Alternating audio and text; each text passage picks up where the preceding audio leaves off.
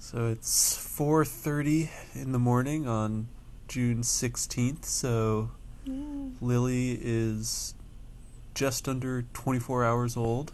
Yeah. You You're can coming up. You're coming up, baby. hear her do some little baby noises there, maybe.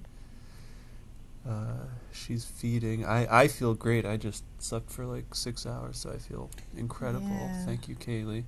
Well, I didn't work too hard. I had the nurses come in and change Lily during the night and help swaddle her, and I had to get my own meds every few hours, and then when I was up to get my meds, I also had to feed Lily, and she's been eating, which is so cool. I finally learned a very important trick, which is that the baby needs to be slightly annoyed so they don't fall asleep while eating. The nurse told me to blow on her face, and I also discovered that if I tickle her a little bit, it will make her wake up and eat, because she loves to fall asleep while she's eating, and then she doesn't finish, and then she'd kind of just be in like a sleepy eating state endlessly. So this is much better because I can actually get her to drink enough, and then when she slept much better. So I'm hoping that will happen again. Yeah, it's this really funny balance between like if they're too sleepy, then they'll just fall asleep and they won't eat, and if they're too angry, then they'll be too fussy to eat. So I think Kaylee's just figured out a lot of little tricks to make the baby a little bit angry, but not too angry. It's true. And it seems to be working really well. Yeah, it's so funny. It's like I can just like tickle her little foot at the bottom, and she'll just kind of wake up and be like, "Oh yeah, time to continue sucking." So that's good. She's doing really well. They weighed her last night. She lost 4 ounces, but I guess they said that's pretty normal.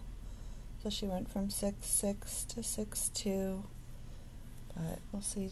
We'll have to work on getting her back up to her birth weight again over the next week. So Right. The question is, what happens the next time they weigh her? Does she start going up, or? Well, she's had so many poops. I don't know. I'm thinking maybe she'll keep going down, but we'll see. I haven't had a look at them in a while, so I don't know if they're changing their.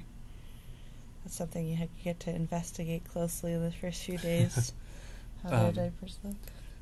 I changed some diapers. I've never changed a diaper before.